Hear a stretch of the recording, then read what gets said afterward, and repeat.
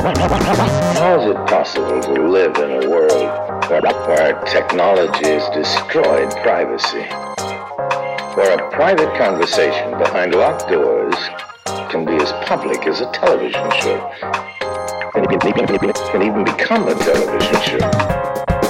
Maybe the only solution is unlocking all the doors in the first place, making everything public. That's not much of a solution. But there's this much to be said for it. Only the blackmailer can lose.